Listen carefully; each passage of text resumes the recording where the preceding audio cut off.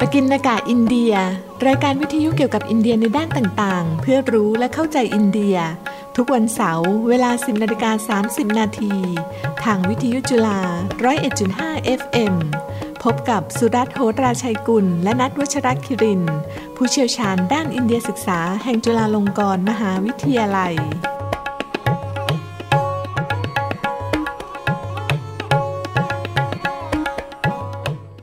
สวัสดีครับท่านผู้ฟังพบกับรายการปกิณกะอินเดียสำหรับวันเสาร์ที่5ตุลาคมพุทธศักราช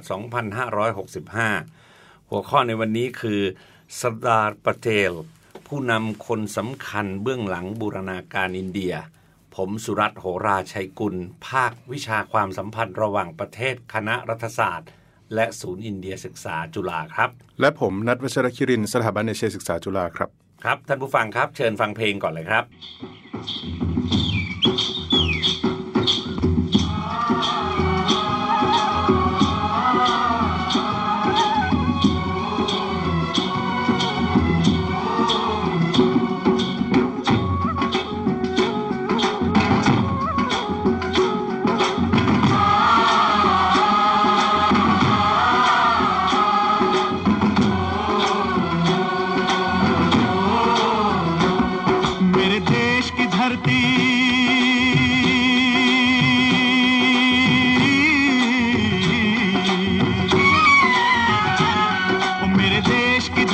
सोना उगले उगले हीरे मोती मेरे देश की धरती मेरे देश की धरती मेरे देश की धरती सोना उगले उगले हीरे मोती मेरे देश की धरती मेरे देश की धरती คุณนันครับอันนี้ก็เป็นเพลงเก่านะครับแล้วก็มี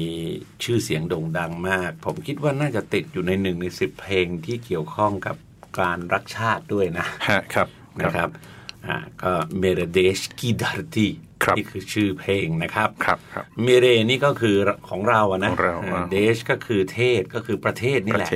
นะครับกีก็เป็นบุพบทซึ่งแปลว่าของส่วนดาร์ตีก็คือผืนดินเนี่ยนะแล้วเดี๋ยวสักพักเขาก็จะพรรณนาให้เห็นในเพลงว่าผืนดินแห่งนี้ช่างอุดมสมบูรณ์อย่างไรแบบไหนเนี่ยนะครับ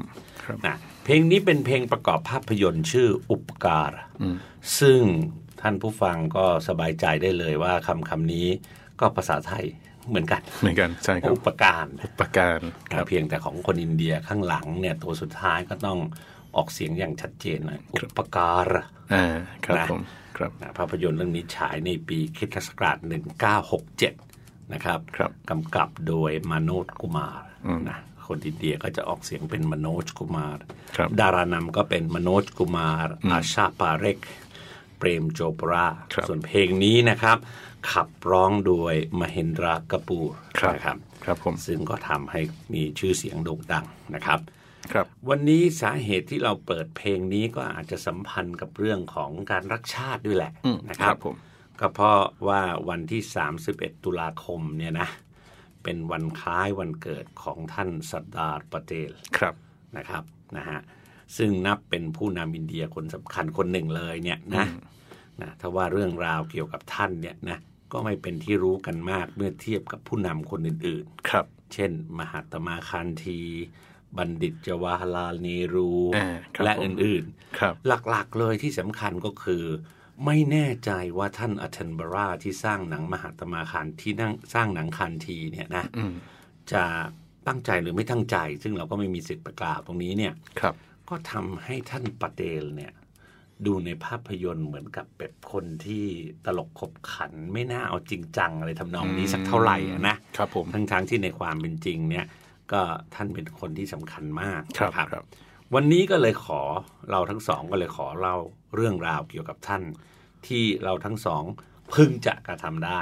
เพราะชีวประวัติของแต่ละคนนี้ก็มีความยาวมากพอสมควรครับผมก็มาเริ่มกันที่ชื่อดีกว่านะครับชื่อเต็มนะครับคือเดิมทีคือวัลลับภายนะครับวัลลับภายปเทลซึ่งชื่อเต็มมีอีกวรรคหนึ่งนะฮะก็คือวัลลับภายจาเวรภายปเทลนะฮะไอ้พายทั้งหลายนี้ผมคิดว่าขนบของทางคุชราชเขาจะมีเยอะอยู่ใช่ไหมฮะทีนี้คือคำว่าสร์ดาร์ ปเทลที่เป็น ฉายาของท่านเนี่ยเดี๋ยวมีเรื่องที่เราจะเล่าให้ฟังอีกทีนึงครับผมคำว่าสรดาที่ว่านี้แปลว่าอะไรเดี๋ยวเราจะบอกให้ฟังนะครับถูกต้องครับทีนี้ท่านปาเตลเนี่ยนะครับเกิดในวันที่31ตุลาคมครับผมปีคริสต์ศักราช1875นะครับที่เมืองชื่อว่านาดิยัตนะครับแคว้นคุชราตอินเดียอันนี้ได้แคว้นก่อนนะยังไม่เป็นมลรัฐถูกไหมใช่ครับครับผมครอบครัวของท่านเนี่ยพื้นเพคือเป็นเจ้าของที่ดินนะฮะที่เพาะปลูกเลี้ยงตนเองอย่างพอเพียงเลยนะครับแล้วก็วันนะนะครับที่ท่านอยู่เนี่ยชื่อว่าเลวาปาติดานะครับหรือว่ามีอีกชื่อหนึ่งเรียกว่าเลวาปาเตลคำเดียวกับนามสกุลของท่านเลยนะครับผมแล้วก็การเลี้ยงดูนะฮะตั้งแต่สมัยเด็กๆเนี่ยก็คือว่าครอบครัวก็จะเป็นลักษณะแบบว่าฮินดูแบบขนบจ๋าเลยนะฮะขนบฮินดูแท้ๆเลยครับผมซึ่งนามสกุลนี้เนี่ยนะครับก็มีบทบาทค่อนข้างเยอะนะคุณนัทในฐานะอินเดียพ้นทะเลในสหราชอาณาจักรในสหรัฐอเมริกาเนี่ยนะที่สำคัญก็คือส่วนใหญ่ที่ผมพบเจอก็คือทานอาหารเชนนะครับผมก็คืออะไรที่มันปลูกแล้วผลมันออกมาใต้ดินเนี่ยก็ไม่ทานกันซึ่งคุณนัทก็เคยเล่าไว้เยอะอยู่พอสมควรเลยนะครับผมครับนะในระหว่างการต่อสู้เรียกร้องเอกราชอินเดียเนี่ยคุณนัทปาเตลเป็นทนายความนะเป็นรัฐบุรุษนะอีกทั้งเป็นผู้นำคนหนึ่งของพรรคคองเกรสแห่งชาติอินเดียครับผมครับ3 ปีแรกหลังอินเดียได้รับเอกราชเนี่ยท่านดำรงตำแหน่งเป็นรองนายกรัฐมนตรีกระทรวงมหาดไทยนะครับรัฐมนตรีกระทรวงสารสนเทศนะครับนะแล้วก็เป็นรัฐมนตรีของมลรัฐที่เราเรียกกันว่าแห่งรัฐเนี่ยราชยมนตรีนะหรือถ้าภาษาอังกฤษเราก็ใช้คำว่า Minister of State เนี่ยนะใช่ครับนะครับแม้ว่าท่านปาเตลจะได้เข้าศึกษาในโรงเรียนนะครับแต่ในเชิงหลักการแล้วเนี่ยหลายเรื่องหลายอย่างเนี่ยท่านศึกษาค้นคว้าด้วยตนเองเสียส่วนใหญ่อันนี้ผมก็อ่านมาจากหนังสือชีวประวัติหลายเล่มนะครับผมเพราะว่าวิธีคิดอะไรหลายอย่างเนี่ยท่านก็มีความมั่นใจในตัวเองสูงมากนะครับเอาจริงๆเรื่องศึกษาค้นคว้าด้วยตัวเองนี่ก็คล้ายๆผมนะฮะสิ่งที่ผมเรียนในโรงเรียนจริงๆเนี่ยกับสิ่งที่ผมสนใจจริงๆมันไม่ค่อยตรงกันเท่าไหร่นั้นครับผมท่านปาเตลนะครับเข้าพิธีสมรสนะฮะเมื่ออายุได้16 ปีนะครับแล้วก็เข้าศึกษาในวิทยาลัยเนี่ยเมื่ออายุได้22 ปีใช่ไหมฮะทีนี้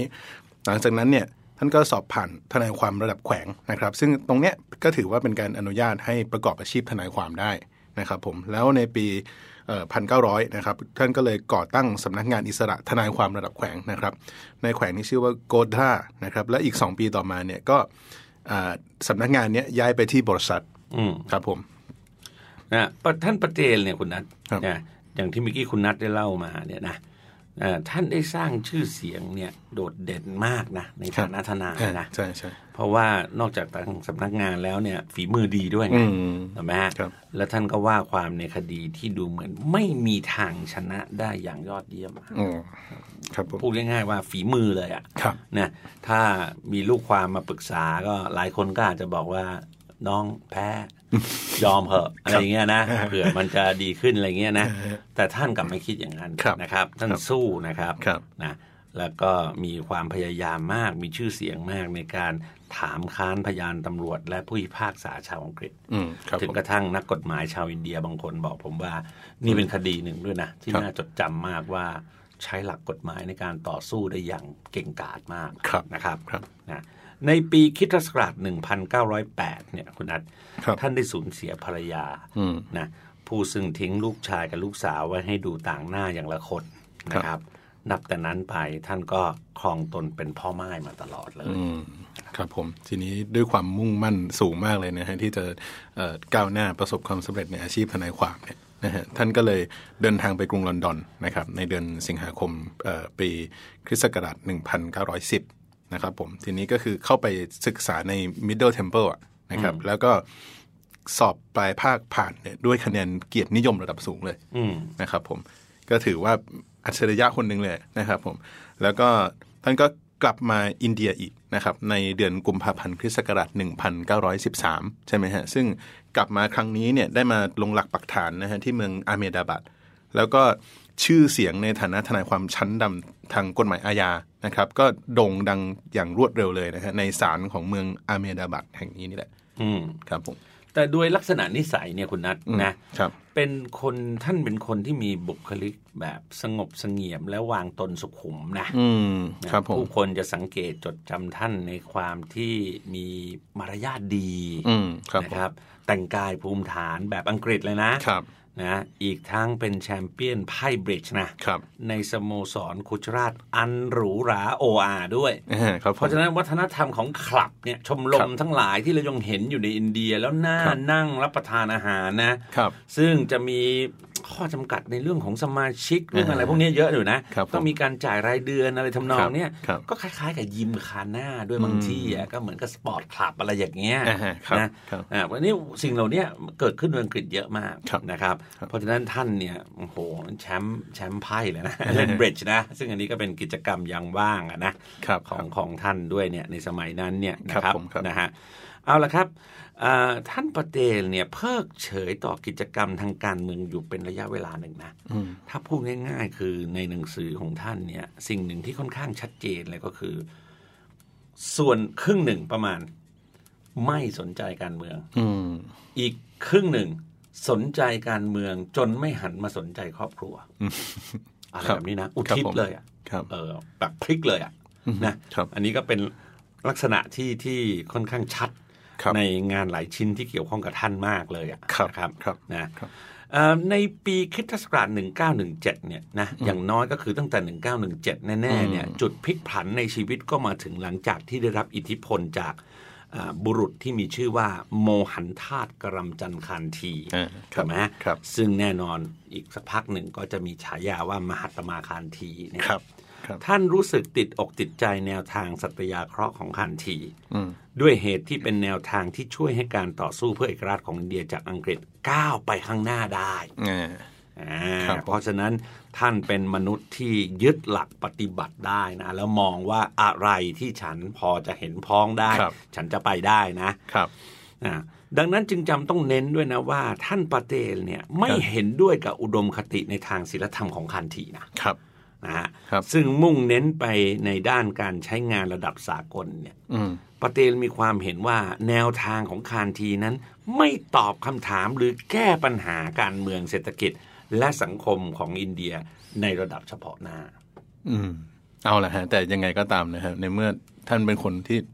ตัดสินใจเด็ดขาดเนาะคือไหนๆก็อ่านแน่วแน่แล้วว่าต้องตามแนวทางของคานธีแน่ๆต้องสนับสนุนคานธีแน่ๆก็เลยเปลี่ยนแปลงสไตล์การแต่งตัวและรูปแบบภายนอกของตนเลยนะฮะจากเดิมที่คือเหมือนกับสุภาพบุรุษอังกฤษเลยนะครับผมต่อมาเนี่ยถึงกับลาออกจากคลับจากสโมสรไพ่บริดจ์ที่ว่านี่เลยนะฮะสโมสรคุชราชเนี่ยแล้วก็หันมาแต่งกายด้วยชุดขาวแบบชาวนาอินเดียแล้วก็รับประทานอาหารแบบชาวอินเดียเลยครับอันนี้ก็ผมอ่านไม่เจอต่อนะว่าหลังจากที่ท่านออกจากสโมสรนี้แล้วท่านยังหากวนเล่นบริดจ์กันอยู่หรือเปล่านะอันนี้ก็ไม่ทราบเหมือนกันช่วงเวลาจากปีคริสตศักราช1917ถึง1924เนี่ยท่านปเตลดำรงตำแหน่งเป็นกรรมการเทศบาลของเมืองอาห์เมดาบาดนะคนแรกนะฮะและได้รับเลือกตั้งเป็นประธานเทศบาลเมืองอาห์เมดาบาดนะดำรงตำแหน่งจากปีคริสตศักราช1924ถึง1928ซึ่งบางคนอาจจะงงว่า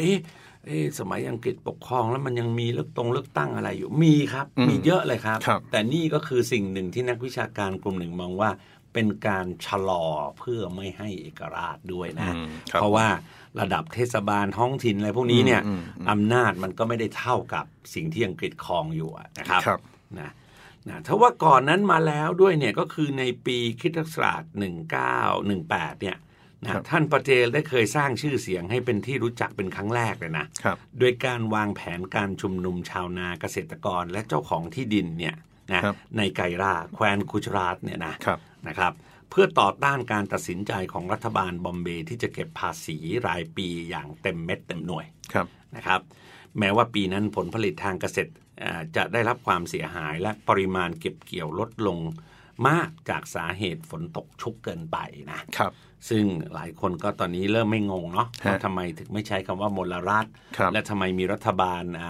บอมเบย์เข้ามาเนี่ยเพราะในสมัยก่อนเขาไม่ได้จัดแบบนี้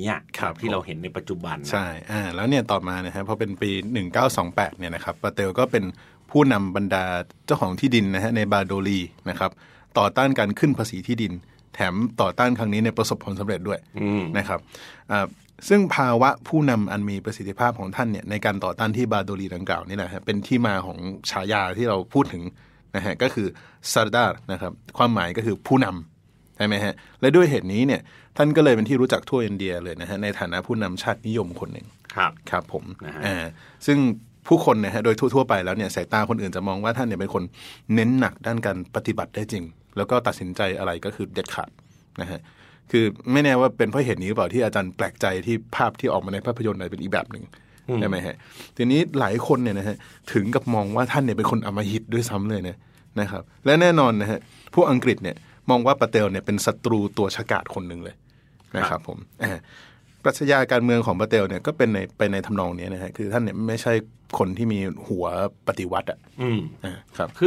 คือสาเหตุที่ผมว่าเราทั้งคู่ตกลงกันที่จะบอกว่าท่านไม่ได้มีหัวปฏิวัติแบบนี้เนี่ยก็เพราะว่าท่านเป็นคนที่ยึดหลักว่าจะต้องปฏิบัติได้จริงและมีเป้าหมายที่ชัดเจน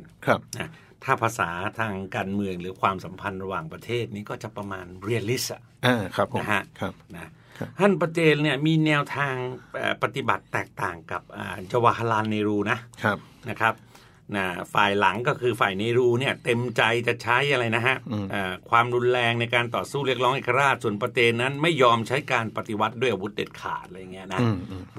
ทั้งนี้ไม่ใช่ในเชิงศีลธรรมแต่เป็นเหตุผลในเชิงปฏิบัติอะไรอย่างเงี้ยอันนี้ก็คือในช่วงเริ่มแรกถูกไหมฮะที่มันเกิดขึ้นในทำนองนี้เนี่ยนะท่านเน้นย้ำความจำเป็นในการส่งเสริมการพึ่งพาตนเองและความมั่นใจในตนเองของชาวอินเดียนะแต่ก็แตกต่างจากคานทีตรงที่ปาเตลไม่ได้มองว่าเอกภาพระหว่างฮินดูกับมุสลิมนั้นเป็นความจำเป็นเป็นเงื่อนไขอันแรกประการแรกก่อนจะนำไปสู่การได้รับเอกราชนะครับคราวนี้ความเป็นคนที่มีแนวคิดแบบอนุรักษ์นิยมเนี่ยนะครับซึ่งมีรากฐานมาจากขนบฮินดูดั้งเดิมด้วยเนี่ยนะก็ทำให้ปาเตลมองไม่ค่อยเห็นประโยชน์จากการนำแนวคิดสังคมนิยมมาใช้กับโครงสร้างสังคมและเศรษฐกิจแบบอินเดียสักเท่าไหร่นักคุณนัทประเด็นนี้สำคัญมากเพราะว่าหลายคนบอกว่าหากท่านได้เป็นนายกรัฐมนตรีหลังจากอินเดียได้รับเอกราชป่านนี้อินเดียคงไม่เสียเวลาอยู่กับแนวความคิดสังคมนิยมแบบของเนรูหรือเปล่าเนี่ยนะครับ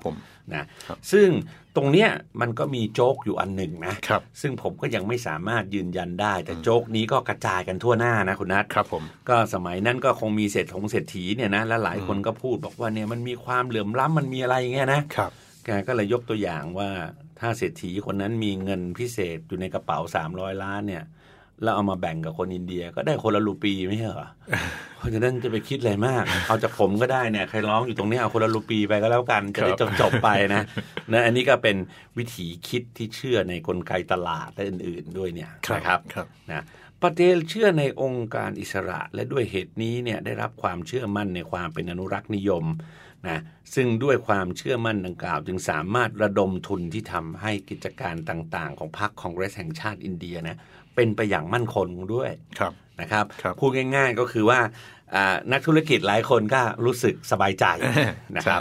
นะปาเตลเป็นผู้สมัครอันดับ2รองจากคานทีในการชิงตำแหน่งประธานพรรคคองเกรสในปี1929ณเมืองละฮอร์นะครับผมแล้วก็เนี่ยต่อมานะฮะระหว่างการเดินขบวนเกลือนะครับหรือที่เรียกว่าซอสเตียแกรนเนี่ยนะครับในปี1930นะครับซึ่งอันเนี้ยเป็นกิจกรรมที่ประกอบด้วยการสวดภาวนาและอดอาหารด้วยใช่ไหมปาเตลเนี่ยเป็นคนหนึ่งนะครับที่ติดคุกตอนนั้นนะฮะถูกจำคุกไป3 เดือนนะฮะและต่อมาเดือนมีนาคมปี1931เนี่ยปาเตลได้เป็นประธานการประชุมพรรคคองเกรสอินเดียณเมืองการาจีนะครับต่อมาอีกนะครับถูกคุมขังอีกแล้วนะฮะติดคุกอีกแล้วนะฮะเดือนมกราคมปีคริสต์ศักราช1932แล้วได้รับการปล่อยตัวนะครับในเดือนกรกฎาคม1934จากนั้นนะฮะได้เป็นผู้นำจัดตั้งองค์กรของพรรคคองเกรสเนี่ยในการเลือกตั้งนะครับปีคริสต์ศักราช1937ซึ่งตัวของท่านปาเตลเองเนี่ยเป็นผู้สมัครรับเลือกตั้งคนสำคัญเลยในการชิงตำแหน่งครั้งนี้นะฮะคือในวาระปี1937-38นะครับผมแต่ทีเนี้ยปาเตลต้องถอนตัวเพราะว่าแรงกดดันจากคันทีครับผมแล้วก็ผู้ที่ได้รับเลือกเนี่ยก็คือแน่นอนครับบัณฑิตจวาฮาร์ลาลเนรูนะครับส่วนปาเตลกับผู้นำพรรคคองเกรสคนอื่นๆอีกหลายคนนะฮะถูกจำคุกอีกทีนะฮะในเดือนตุลาคมปี1940 ได้รับการปล่อยตัวเดือนสิงหาคมปี1941จากนั้นถูกจำคุกอีกครั้งนะครับเข้าออกเป็นว่าเล่นเลยนะครับผมในปีถัดมาก็คือสิงหาคม1942ไปถึงมิถุนา1945งวดนี้นานเหมือนกันนะ3ปีนี่นานเลยครับนะฮะก็อันนี้ต้องให้เครดิตว่าสิ่งหนึ่งที่หลายคนลืมไปก็คือความยิ่งใหญ่ของท่านด้วยนะการเสียสละที่ท่านมีให้ต่อประเทศนะครับในช่วงสงครามนะครับปาเตลปฏิเสธหลักการอหิงสาของคานธีนะว่าใช้ไม่ได้จริงกับการเผชิญหน้าการรุกรานอินเดียของญี่ปุ่นอย่างเงี้ยนะซึ่งขณะนั้นเป็นที่คาดการว่าจะเกิดขึ้นส่วนในเรื่องของการเปลี่ยนถ่ายอำนาจปกครองจากอังกฤษนั้นปาเตลมีข้อแตกต่างกับคานธีตรงที่ว่าท่านตระหนักว่าการแบ่งแยกอนุทวีปออกเป็น2ประเทศคืออินเดียของชาวฮินดูโดยหลักเนี่ยหรือกับปากีสถานของชาวมุสลิมโดยหลักนั้นเนี่ยเป็นเรื่องที่หลีกเลี่ยงไม่ได้นะครับและยังยืนยันว่าการแบ่งแยกกับปากีสถานนั้นจะเป็นผลประโยชน์แก่อินเดียโดยซ้ำทำนองเนี้ยนะครับปาเตลเป็นผู้สมัครตัวเต็งในการเลือกตั้งประธานพรรคคองเกรสแห่งชาติประจำปี1945ถึง1946นะครับถ้าว่าอีกครั้งหนึ่งแล้วที่มหาตมะคานธีได้เข้ามาแทรกแซงให้เนรูได้รับเลือกตั้งซึ่งเนรูในฐานะประธานพรรคคองเกรสก็ได้รับเชิญจากโอเปราอังกฤษเพื่อจัดตั้งรัฐบาลเฉพาะการหากพิจารณาจะเห็นได้ว่าถ้าเหตุการณ์ดำเนินไปอย่างปกติปาเตลคงได้เป็นนายกรัฐมนตรีคนแรกของอินเดียไปแล้วนะครับอันนี้เป็นหลักฐานชัดเจนเลยนะครับและอย่างที่เรียนให้ทราบแต่แรกคือช่วง3ปีแรกหลังอินเดียได้รับเอกราชปาเตลได้ดำรงตำแหน่งเป็นรองนายกรัฐมนตรีรัฐมนตรีกระทรวงมหาดไทยรัฐมนตรีกระทรวงสารสนเทศและราชยมนตรีเนี่ยนะ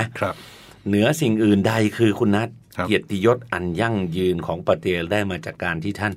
ประสบความสำเร็จในการบูรณาการแคว้นเจ้านครอินเดียนะจำนวนมากกว่า500แคว้นนะเข้ามาสู่สหพันธรัฐหนึ่งเดียวอันมีเอกภาพทางการเมืองเพราะฉะนั้นแล้วStatue of Unity ที่สร้างขึ้นมาใหญ่โตมโหฬารเนี่ยนะครับนะซึ่งกลายเป็นรูปปั้นแห่งเอกภาพเนี่ยก็สร้างขึ้นมาโดยนายกรัฐมนตรีนเรนทราโมดีเนี่ยนะครับซึ่งท่านก็มองว่าประวัติศาสตร์เนี่ยบิดเบือนแล้วทำให้หลายคนที่เสียสละ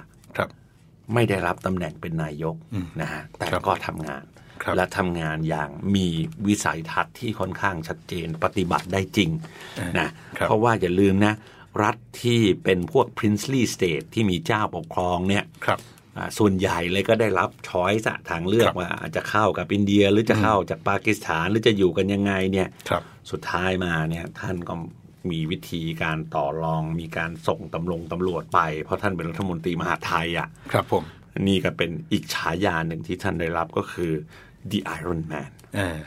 มนุษย์เหล็กอะนะซึ่งก็ไม่ใช่ไอรอนแมนแบบไอ้ที่เราดูกันทีหลังนี่นะถูกไหมครับคุณนัทนะเพราะฉะนั้นแล้วไอ้เรื่องเอกภาพทางการเมืองนี้มันมีนัยสำคัญมากนะคุณนัทนะครับที่สำคัญก็คืออย่างนี้ครับเอกภาพนี้ไม่ได้หมายถึงรวม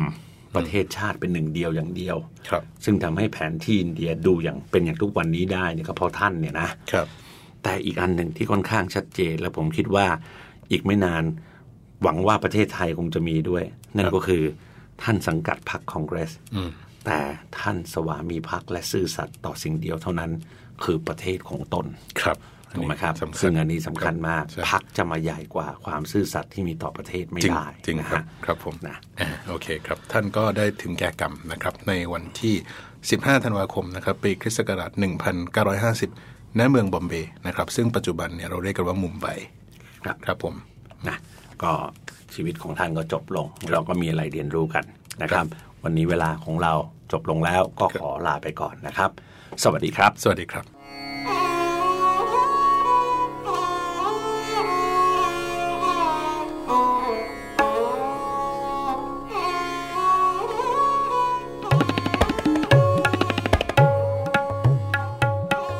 ปกิณกะอินเดียรายการวิทยุเกี่ยวกับอินเดียในด้านต่างๆเพื่อรู้และเข้าใจอินเดียทุกวันเสาร์เวลา 10:30 น.ทางวิทยุจุฬา 101.5 FM พบกับสุรัตน์ โหราชัยกุลและณัฐ วัชรคิรินทร์ผู้เชี่ยวชาญด้านอินเดียศึกษาแห่งจุฬาลงกรณ์มหาวิทยาลัย